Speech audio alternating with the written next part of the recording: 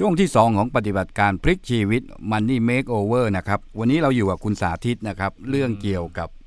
แก้ปัญหาหนี้ของเรายังไงกันดีนะฮะในช่วงพิเศษของเรานะครับแห่งหนี้แล้วก็กับดักหนี้ที่เราจะต้องแก้ไขแล้วเป็นไงฮะสารคดีละครวิทยุขนาดสั้นผมเสด็จนะเด็ดไหมอย่าลืมติดตามนะมีต่อเนื่อง10 ตอนนะเราไปเนี่ยเรื่องของพ่อหมอกับ10 คาถาปลอดหนี้ปลดเลยฮะปลดเลยปลดให้มันหมดไปเพราะว่านี่มันแสดงว่ามีหนี้เยอะทำยังไงมันถึงจะหมดหนี้กันไปครับนะครับมาคุยกับคุณสาธิตต่อนะฮะสวัสดีครับคุณสาธิตครับสวัสดีครับคุณโก้คุณนายบุญครับครับผมมาดูว่าแล้วในสถานการณ์แบบนี้คนไทยจะรับมือกับภาระหนี้ที่เกิดจากวิกฤตโควิด -19 กันยังไงดีคุณสาธิตมีไอเดียยังไงครับครับคืออย่างนี้ครับโควิดเนี่ยมันคือวิกฤตใช่ไหมครับแต่เราก็จะได้ยินคำพูดหนึ่งเสมอเลยนะว่าโอกาสคือวิกฤตหรือวิกฤตคือโอกาสต่างๆว่าไปทีนี้วิกฤตเนี่ยมันจะเป็นวิกฤตสำหรับคนที่ไม่พร้อมแต่วิกฤตมันจะเป็นโอกาสสำหรับคนที่พร้อมนะครับอย่างเช่นวอร์เรน บัฟเฟตต์เองก็ชอบพูดเสมอเลยจงกล้าตอนที่คนอื่นกลัวจงกลัวตอนที่คนอื่นกล้าก็คือวอร์เรน บัฟเฟตต์ก็จะบอกเหมือนกันว่าในภาวะวิกฤตเนี่ยนะครับถ้าเราพร้อมมันคือโอกาสเราจะเห็นนะครับถ้าเซียนหุ้นหลายคนที่สามารถรวยแบบหรือเล่นหุ้นกำไรไป100 เด้งอะไรต่างๆเนี่ยก็คือลงทุนในช่วงวิกฤตตรงจุดนี้เพราะในเรื่องของตัวภาระหนี้เหมือนกันในวิกฤตโควิดนะครับมันก็มีคนอยู่2 กลุ่มหนึ่งเลยคือได้เอาวิกฤตมาเป็นโอกาสกับอีกกลุ่มหนึ่งเลยก็คือวิกฤตมันเป็นวิกฤตจริงๆนะครับ2 กลุ่มนี้เลยเนี่ยคนที่วิเคราะห์เรื่องนี้เลยเนี่ยต้องยกให้เลยนะครับก็คือศูนย์วิจัยของกสิกรไทยนะครับคือศูนย์วิจัยกสิกรไทยเนี่ยก็บอกเลยว่าภาระหนี้ครัวเรือนตอนนี้เนี่ยนะครับมันเพิ่มสูงขึ้นจากเดิมอยู่ที่80มาเป็น83.8อย่างที่คุยกันแต่เนี่ยและแนวโน้มในอนาคตนะครับไปมันจะเพิ่มขึ้นถึงประมาณ88-90%โอ้โหเกือบหมดตัวแล้วจะยิ่งเยอะเข้าไปอีกทีนี้มันเยอะเข้าไปตรงจุดนี้เนี่ยทางศูนย์วิจัยกสิกรไทยก็มองนะครับบอกว่ามันมองได้มันมีคนอยู่2 กลุ่มหนึ่งเลยก็คือพูดง่ายๆว่าเป็นเพราะรายได้เขาไม่มีนะครับเขาเลยจะเป็นต้องก่อนี้เพิ่มมากยิ่งขึ้นนะครับแต่อีกกลุ่มหนึ่งคือรายได้เขามีอยู่ที่รายได้เขามีอยู่ใช่ไหมครับความสามารถอะไรต่างๆเขายังดีอยู่เหมือนเดิมเขาไม่ได้เขาจะได้รับผลกระทบน้อยหรือว่าเขามีการเตรียมพร้อมมาอยู่แล้วนี่มาเตรียมพร้อมอยู่แล้วเนี่ยในช่วงอย่างนี้เลยนะครับคือแบงก์ชาติเขาลดดอกเบี้ยที่เมื่อแบงก์ชาติลดดอกเบี้ยนะครับอยู่ในระดับที่ต่ำมากเผลอๆอาจจะต่ำลงไปอีกด้วยซ้ำดอกเบี้ยแบงก์ต่างๆก็ลดลงนะครับทางด้านของสินเชื่อต่างๆก็มีให้ดับเชิงจูงใจมากยิ่งขึ้นพวกอสังหาริมทรัพย์ต่างๆก็ราคาถูกลงไปอีกลดแลกแจกสะบัดลดแลกแจกสะบัดเลยนะครับเพราะฉะนั้นมันตรงจุดนี้พวกนี้เนี่ยเขามองเป็นโอกาสที่เมื่อมองเป็นโอกาสนะครับกลุ่มที่มีความพร้อมหรือกลุ่มที่มีกำลังซื้อนะครับเขาก็จะก่อหนี้นะเพราะเขามองแล้วว่าซื้อด้วยการก่อหนี้มันได้ประโยชน์มากกว่าซื้อด้วยสินเชื่อบ้านมันได้ประโยชน์มากกว่าใช่ไหมครับเพราะอย่างน้อยดอกเบี้ยบ้านหักลดหย่อนภาษีได้100,000ต่างๆว่าไปนะครับคนกลุ่มนี้ก็เลยเริ่มมีการขอกู้เงินแบงก์นะครับขอสินเชื่อที่อยู่อาศัยนะครับขอสินเชื่อที่อยู่อาศัยเพื่อซื้อบ้านเพราะ1ของราคาถูก2ดอกเบี้ยถูกโปรโมชั่นเยอะแยะไปหมดตัวเลขนี้นะครับทางกสิกรไทยเข้าไปประเมินตัวเลขมาเลยปรากฏว่าตอนนี้นะครับสินเชื่อบ้านในไตรมาส 2ที่ผ่านมาเนี่ยเพิ่มขึ้นอยู่ที่ประมาณ 1.42 แสนล้านบาทขณะที่ไตรมาสแรกอยู่ที่ 1.38 แสนล้านบาทเองทีนี้มากลุ่มที่2เลยก็คือนี่คือกลุ่มที่พร้อมมองวิกฤตเป็นโอกาสก็ได้โอกาสว่างั้นได้โอกาสเลยนะครับกลุ่มที่2เลยก็คือกลุ่มที่วิกฤตเป็นวิกฤตจริงๆคือวิกฤตเป็นวิกฤตจริงๆเลยก็คือพูดง่ายว่ามีปัญหาสภาพคล่องคือพูดง่ายว่ารายได้หดหายไปเลยคือเดิมเนี่ยก็มีปัญหาสภาพคล่องตึงมืออยู่แล้วแล้วก็มีหนี้สินเยอะอยู่แล้วแต่จู่ๆมาเจอผลกระทบจากรายได้เข้าไปอีกใช่ไหมฮะใช่นะครับคือกลุ่มนี้เนี่ยก็เลยลำบากนะเพราะรายรับหดแต่รายจ่ายมีอยู่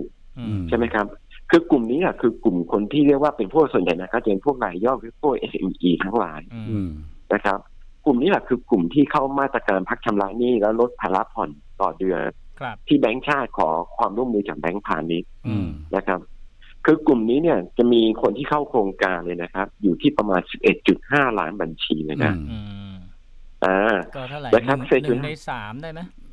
1 ใน 3ของบัญชีลูกหนี้รายย่อยทั้งหมดเลยถ้าคิดเป็นภาระหนี้นะก็อยู่ที่ประมาณ 3.8 ล้านบาท3.8 ล้านบาทก็อยู่ที่ประมาณ 30% ของยอดคงค้างหนี้ทั้งหมดหนี้ครัวเรือนทั้งหมดนะครับเพราะฉะนั้นคนกลุ่มนี้เนี่ยก็คือเป็นคนกลุ่มที่ทางแบงก์ต่างๆเนี่ยต้องรีบให้ความช่วยเหลือกันเยอะเลยเพราะอะไรถ้าคนกลุ่มนี้เนี่ยสุดท้ายเป็นหนี้เสียขึ้นมาเลยเนี่ยไม่ใช่เขาอย่างเดียวที่เดือดร้อนนะแบงก์ก็โดนแบงก์ก็เดือดร้อนด้วยแบงก์ก็เดือดร้อนด้วยเพราะฉะนั้นเราจะเห็นงบการเงินอะไรต่างๆที่ประกาศออกมาของแบงก์อะไรต่างๆมันก็จะมีปัญหาพวกอย่างนี้อยู่นะครับคืออธิบายให้เข้าใจง่ายๆก็คือพอมันกลายเป็น NPL หรือหนี้เสียปั๊บแบงก์ก็ต้องตั้งสำรองพอตั้งสำรองมารายได้ของเขาก็ลดลงถูกต้องเมื่อรายได้ลดลงปุ๊บกำไรก็ต้องลดลงอะไรต่างๆนะครับหุ้นแบงก์ก็เลยถึงร่วงกันแหลกร่วงกันระนาวเลยแต่ตอนหลังก็เริ่มดีขึ้นนิดนึงนะครับโอเคทีเมื่อมันมาตรงจุดนี้เลยครับคนกลุ่มนี้เนี่ยก็เป็นคนกลุ่มที่เรียกว่าต้องคอยดูแลช่วยเหลือกันละนะครับเพราะฉะนั้นเราจะเห็นภาพเนอะว่าในภาวะวิกฤตโควิดเนี่ยทิศทางหนี้ครัวเรือนเป็นยังไงบ้างตัวนี้จะเป็นที่ศูนย์วิจัยเกษตรกรไทยทำมาเนี่ยคือเป็นตัวที่แยกความแตกต่างให้เห็นชัดเลยนะครับว่าตอนที่น้ำท่วมโลกที่เราคุยกันที่แล้วคุณมีเรือโนอาห์ไว้หรือยังกลุ่มแรกคนกลุ่มที่สองกลุ่มแรกคือกลุ่มที่มีเรือโนอาห์ใช่ไหมครับน้ำท่วมโลกเขาก็ขึ้นเรืออะไรไปสร้างโลกใหม่เลยซื้อบ้านหลังใหม่แต่คนกลุ่มที่ไม่มีความพร้อมเลยก็คือไม่มีเรือโนอาห์นะครับน้ำท่วมโลกตัวเองก็จะเริ่มจมน้ำตอนนี้ก็ลอยคอตุ๊บป่องอยู่ตอนนี้ก็ลอยคออยู่อย่างเดียวเลยอยู่ได้นิดหน่อยอะไรเงี้ยแต่ตอนนี้กำลังจะจมน้ำตายแล้วครับทีนี้พวกแบงก์พาณิชย์แบงก์ชาติต้องพยายามช่วยเขาขึ้นเรือให้ได้นะครับซึ่งขึ้นเรือได้ไม่ได้ก็ขึ้นอยู่ขอนไม้ที่คุณโก้บอกท่อนใหญ่ท่อนเล็กครับตรงจุดนี้ถ้าเทียบก็ตอนนี้ก็ธปท.ก็เลยบอกบรรดาสถาบันการเงินบอกให้เองยื่นไม้ไปให้เขาขึ้นฝั่งขึ้นเรือเรามาหน่อยใช่ต่อซีเย็นให้เขาหน่อยต่ออายุมาตรการเกี่ยวกับช่วยเหลือนี่ออกไปอีกนะครับก็คือพยายามช่วยเหลือโน่นนี่ก็พยายามช่วยกันนะครับทั้งประเทศเลยเพราะตอนนี้เนี่ยผมมองมันต้องช่วยกันจริงๆเพราะคุณโก้คุณนายบุญก็ผ่านตัวต้มยำกุ้งมาแล้วเนอะครับครั้งนี้หนักกว่าต้มยำกุ้งเยอะแล้วมันกินวงกว้างนะมันทุกระดับกินวงกว้างเยอะใช่นะครับมันกินทุกระดับกินไปถึงสถาบันครอบครัวกินไปหมดทุกอย่างเลยเพราะฉะนั้นตอนนี้นะครับก็ต้องเอาใจช่วยเหลือกันเต็มที่ละอันนี้เราก็พูดให้ฟังแล้วนะฮะว่าให้เห็นแล้วว่าบอกเกิดแห่งนี้มันเกิดมาจากอะไรถ้าโดยสรุปนี้ก็คือว่าเราก็ต้องยอมรับความจริงก่อนเนอะเหมือนสารภาพบาปว่าไอ้ที่ผ่านมาเนี่ยความผิดพลาดพลั้งไปของเราเนี่ยเราก็เนื่องจากเราไปตัวเราเองโจทย์วอนซะเยอะใช่ไหมก็คือใช่ครับใช่ไองานวิจัยที่ว่าเนี่ยมันเป็นค่าใช้จ่ายที่ทำให้เราเป็นหนี้ส่วนหนึ่งก็มาจากการที่เราไปอยากมีอยากได้นั่นแหละใช่ไหมฮะแล้วตอนนี้พอมีผลกระทบจากเศรษฐกิจภาพใหญ่โควิด -19 เนี่ยมันก็เลยทำให้รายได้หดหายภาระทั้งหลายมันก็ที่มันหนักอยู่แล้วมันหนักเข้าไปอีกทีนี้ไอ้สิ่งที่มันน่าห่วงเนี่ยนะฮะที่เมื่อกี้ผมฟังดูแล้วเนี่ยนะคือเอาละตอนนี้หนี้มันขึ้นมา 83.8% ของ GDP หนี้ครัวเรือนเนี่ยนะฮะแล้วก็แนวโน้มเนี่ย GDP ก็หดในขณะเดียวกันไอ้ภาระพรุงพรังของครัวเรือนเนี่ยถ้ามันไม่มีมาตรการหรือไม่มีอะไรที่จะมาแก้ไขเขาเนี่ยภาระหนี้ตัวนี้มันก็จะเพิ่มมากขึ้นอีกนะเพราะเขาก็ต้องดิ้นรนใช่ไหมถูกต้องใช่ครับใช่ตรงนี้ครับคุณโก้คุณนายบุญที่เขาถึงบอกกันไงว่ามาตรการอะไรเนี่ยที่ชื่ออะไรนะที่เดี๋ยวจำไม่ได้ที่ตอนปลายปีนี้ที่คนละครึ่งอะไรเนี่ยคือคนละครึ่งตรงนี้นะครับถ้ามองในแง่ดีมันก็ช่วยกระตุ้นเศรษฐกิจแต่ประเด็นเลยก็คือว่าแล้วคนที่มีรายได้ตอนนี้คนส่วนใหญ่ปัญหาคือไม่มีรายได้ไม่ใช่ไม่อยากเที่ยวนะแต่ไม่มีรายได้น่าจะมีมาตรการที่ช่วยสร้างรายได้ให้กับเขา น่าจะมีตัวนี้อีกตัวหนึ่งที่ช่วยเพิ่มเข้ามาหน่อยนึงนะครับแต่ผมก็เข้าใจรัฐบาลนะเพราะการสร้างรายได้นี่มันไม่ง่ายมันเป็นมาตรการระยะยาวแต่ช่วยเพิ่มให้เงินมันหมุนเนี่ยมันระยะสั้นทำได้เร็วก่อนเพราะฉะนั้นอาจจะต้องทำทั้งสองอย่างเข้าด้วยกันครับเดี๋ยวตอนต่อไปเราก็จะมาพูดคุยกันต่อว่าเอาละเมื่อเราเข้าใจเขาเรียกอะไรสมุติฐานของโรคแล้วคราวนี้เราต้องเข้าไปสู่กระบวนการว่าอ้าวแล้วเราจะแก้ไขฟื้นฟูเปลี่ยนแปลงอย่างไรครับก็เดี๋ยวข้างหน้ามาคุยกันเรื่องถึงวิธีการแก้หนี้แล้วว่าเราจะสามารถแก้หนี้กันได้ยังไงบ้างกี่วิธีบ้างครับนะฮะก็เดี๋ยวเราตอนหน้าก็มาว่ากันด้วยเรื่องนี้นะฮะครับผมต้องขอบพระคุณนะครับคุณสาธิตครับขอบคุณมากครับสวัสดีครับสวัสดีครับนะอันนี้ก็เป็นตอนที่2ของเรานะฮะคิดว่าฟังแล้วเป็นไงก็เราเคยไล่เรียงให้เห็นสภาพของปัญหาทั้งหมดที่เกิดขึ้นอยู่แล้วเราก็ต้องยอมรับความเป็นจริงนะว่าไอ้หนี้ที่เราอย่างที่ว่าสาเหตุใหญ่ๆของการก่อหนี้เนี่ยหนี้เพราะความจำเป็นเช่นกรณีที่เกิดขึ้นรายได้มันไม่พอแล้วก็เกิดอุบัติเหตุทางการเงินขึ้นมามันก็จำเป็นต้องก่อหนี้หรือสมมติว่ามีปัญหาเรื่องโรคภัยไข้เจ็บจำเป็นต้องรักษาพยาบาลแล้วรายได้มันไม่พอก็ต้องหดไปซึ่งอันนี้คือไม่มีเรือโนอาเลยต้องนะส่วนการก่อหนี้อีกส่วนหนึ่งก็คือสารฝันอย่างที่ว่าอยากมีบ้านอยากเหมือนคนอื่นอยากแสดงความสำเร็จของตัวเองออกมาจริงๆแล้วคุณโก้ผมแล้วก็เดี๋ยวเอาให้จบก่อนสิแล้วก็ข้อ3นี่ก็คือเป็นหนี้เพราะอยากได้คือวอนนี่ที่บอกว่าเป็นเรื่องที่มันแบ่งบานได้เยอะมากเลยส่วนอีกตัวหนึ่งที่คุณสาธิตพูดถึงก็คือย้ำนักย้ำหนาคือเรื่องของการไปค้ำประกันให้คนนู้นคนนี้เขาเนี่ยครับเมื่อกี้คุณจะว่าเมื่อกี้ผมกำลังคิดอย่างนี้คุณโก้จริงๆแล้วปัญหาหนี้สินเนี่ยนะเป็นปัญหาติดตัวของเราเนี่ยมาหลายปีติดต่อเนื่องกันมาตลอดเวลาเลยแต่เพียงแต่ว่าเราไม่ค่อยรู้สึกเราไม่ค่อยให้ความสำคัญกับมันเพราะเรายังคิดว่าปัญหาหนี้สินมันก็เป็นปัญหาปกติแหละเรามีเงินเราก็ใช้เงินพอใช้เงินแล้วมันมีหนี้ก็เราก็คืนหนี้ได้เราจัดการหนี้ได้เราก็จบไม่มีอะไรนะเปรียบเสมือนกับว่ามันเป็นเรื่องปกติเพราะถ้าคุณจำได้นะผมว่าหลายปีมาเนี่ยที่เราผ่านมาเนี่ยเราพูดถึงปัญหาหนี้ครัวเรือนกันต่อเนื่องกันทุกปีนะไม่ได้มีใครไม่พูดถึงเลยหนังสือพิมพ์เศรษฐกิจรายการเศรษฐกิจอะไรต่างๆแม้แต่หน่วยราชการที่เกี่ยวข้องกับเรื่องของเศรษฐกิจเนี่ยไม่ว่าจะเป็นธนาคารแห่งประเทศไทยหรือกระทรวงการคลังเนี่ยจะมีบทรายงานเรื่องของหนี้ครัวเรือนเนี่ยออกมาอยู่ตลอดเวลาแล้วออกมาแล้วเราฟังแล้วเราก็รู้สึกเหมือนฟังแล้วผ่าน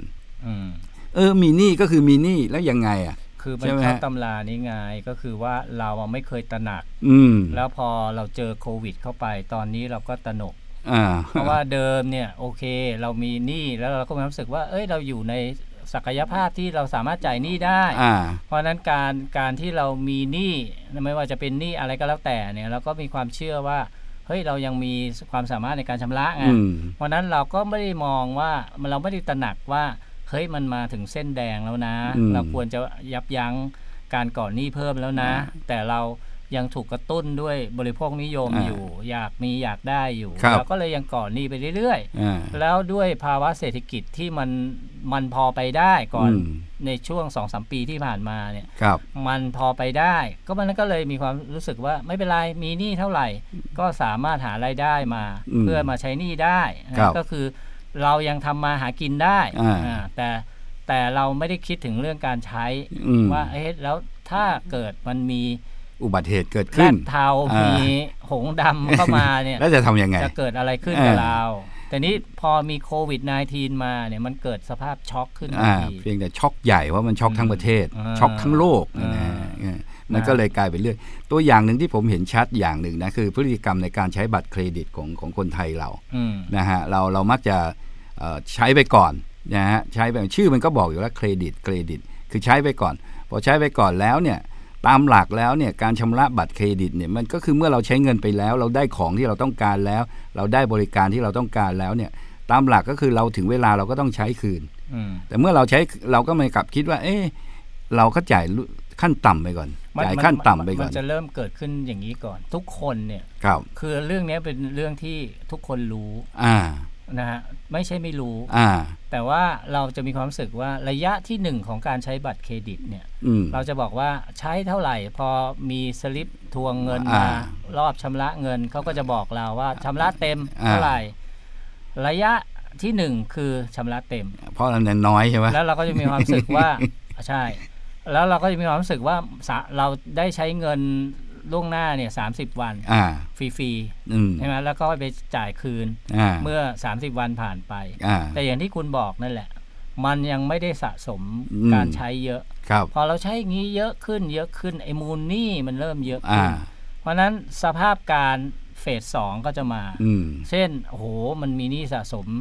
หรือเราเริ่มใช้แบบไม่บรรยะบรรยังเนี่ยนะเพราะเราไปอหังการไงว่าเฮ้ยสมมุติว่าเดือนนี้เราใช้ 10,000 พอมาทวงอีก1 เดือนผ่านไปแล้วก็หา10,000มาใส่คืนแต่ขณะเดียวกันเรายังใช้มันอยู่ในระหว่างทางเนี่ยไอ้10,000ที่เราต้องชำระเต็มเนี่ยมันคือหนี้เก่าแต่ในระหว่างนั้นเราก็ยังใช้มันอยู่ทีนี้การใช้มันต่อไปเนี่ยบางครั้งเนี่ยด้วย 0% ด้วยผ่อน10 เดือนอะไรเนี่ยนะมันก็เลยทำให้เราเริ่มมึนๆงงๆเพราะเรายังมีความรู้สึกว่าเฮ้ยเรามีศักยภาพในการกู้นี่ว่าเพราะนั้นเราก็บอกว่าเอาละอยากได้เพราะฉะนั้นไม่เป็นไรนะผ่อน10 เดือนก็ได้หรือเราก็จะไปใช้รูดนี่เพลินไปมันมาอีกรอบมันชักเพิ่มขึ้นแล้วจากเคยใช้10,000เอาทำไมคราวนี้มัน 20,000 วะเพราะนั้นเริ่มมีกำลังในการชำระเต็มน้อยลงแล้วพอเริ่มชำระเต็มน้อยลงเช่นยังจ่ายได้แค่10,000 เดียวก็คือไม่ได้เอายังไม่ขั้นต่ำนะก็คือว่าเฮ้ยสมมุติว่าเป็นหนี้รอบนี้มา 20,000 ใช้10,000ไปก่อนแล้วเดี๋ยวไอ้10,000นี่ติดไว้ก่อนแล้วเดี๋ยวรอบหน้าค่อยพยายามมาเคลียร์หามาเพิ่มหามาล้างก็แล้วกันแต่สิ่งที่เกิดขึ้นจริงคือ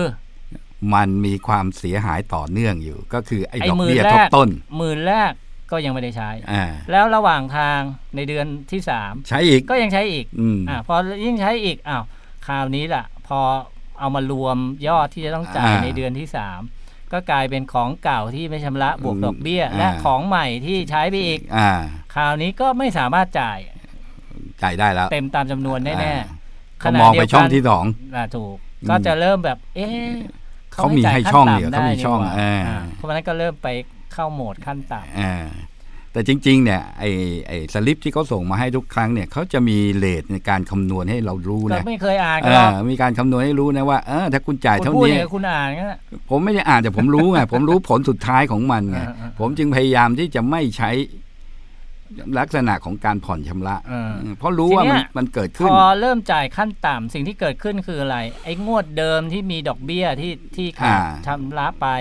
ของใหม่ก็เริ่มเอามาทบอีกนะแล้วในระหว่างทางด้วยวงเงินที่ยังใช้บัตรได้อยู่ก็ใช้ต่ออีกแต่ว่ามันก็จะเริ่มความสามารถในการก่อนนี้จะเริ่มลดลงแล้วเพราะว่าไอ้วงเงินที่เป็นมูลหนี้มันจะชักไปเรื่อยแล้วพอรู้สึกตัวอีกทีก็เต็มวงแล้วปริ่มน้ำแล้วเกือบเต็มวงเงินแล้วอย่างเช่นแล้วจะมาเคลียร์กลายเป็นก้อนใหญ่ปกติเนี่ยมีวงอยู่ประมาณสัก 30,000 บาท 30,000 บาทเนี่ยคุณใช้ไปถึง 25,000 เนี่ยนะสัญญาณมันมาแล้วพอสัญญาณมันมาแล้วแสดงว่าคุณเนี่ยไม่ได้สามารถจะชำระได้ครบทุกงวดมันก็เกิดเป็นดอกเงินต้นที่ค้างอยู่บวกกับดอกเบี้ยค้างจ่ายของคุณแล้วนี่คือปัญหาแล้วส่วนใหญ่แล้วเนี่ยคนที่มีปัญหาหนี้ที่มากที่สุดเนี่ยในความคิดผมเนี่ยก็คือไอ้พฤติกรรมเนี่ยที่ทำให้เกิดหนี้มันไอ้ข้อที่4ที่บอกว่ามันไม่สำรองเราไปค้ำประกันอะไรเนี่ยผมว่ามันยังไม่นานมาทีแต่ไอ้ข้อ2กับข้อ3นี่ผมว่ามันเยอะนะคือสารฝันกับอยากได้เนี่ยใช่เพราะไอ้ข้อ1เนี่ยแล้วเมื่อไหร่ที่ข้อ1มานี่ก็บรรลัยล้มทั้งยืนเลยนะครับนี่มันเป็นเรื่องที่เกิดขึ้นแล้วก็เกิดขึ้นอีกแล้วก็เพียงแต่โควิดเนี่ยมันมาเคาะประตูให้ทุกอย่างเนี่ยสรุปได้อย่างหนึ่งก็คือย้อนกลับไปสิ่งที่เคยพูดเมื่อสัปดาห์ที่แล้วหาได้แต่ใช้ไม่เคยเป็นนี่คือปัญหาใหญ่เพราะนั้นเดี๋ยวติดตามเราตอนต่อไปนะที่จะคุยกับคุณสาธิตว่าเอาละแล้วคราวนี้เมื่อเราใช้ไม่เป็นแล้วเกิดหนี้สินขึ้นมาเนี่ยเราจะมาปรับเปลี่ยนชีวิตกันยังไงพลิกชีวิตกันยังไงจะแก้ไขปัญหาจะปลดหนี้กันได้ยังไงครับผม แล้วก็อย่าลืมติดตามสารคดี ละคร วิทยุละครสั้นของเราเนี่ยนะ ครั ฮะ บ ก็แสดวแห้วมากนะฮะ ครับ ก็ภูมิใจนำเสนอพ่อหมอกับ10คาถาปลดหนี้เนี่ยนะครับ นำเสนอวันนี้เป็นตอนแรกแล้วเดี๋ยวพรุ่งนี้ไปติดตามต่อนะ ได้ครับ ว่าไอ้จ้อนกับพ่อหมอเนี่ยพ่อหมอจะมาแก้ไอ้จ้อนแก้หนี้ไอ้จ้อนยังไง ครับ นะฮะ ผม อืม วัน วัน นี้ นี้ลากันไปก่อนครับ ขอบคุณที่รับฟังนะครับ สวัสดีครับ สวัสดีครับ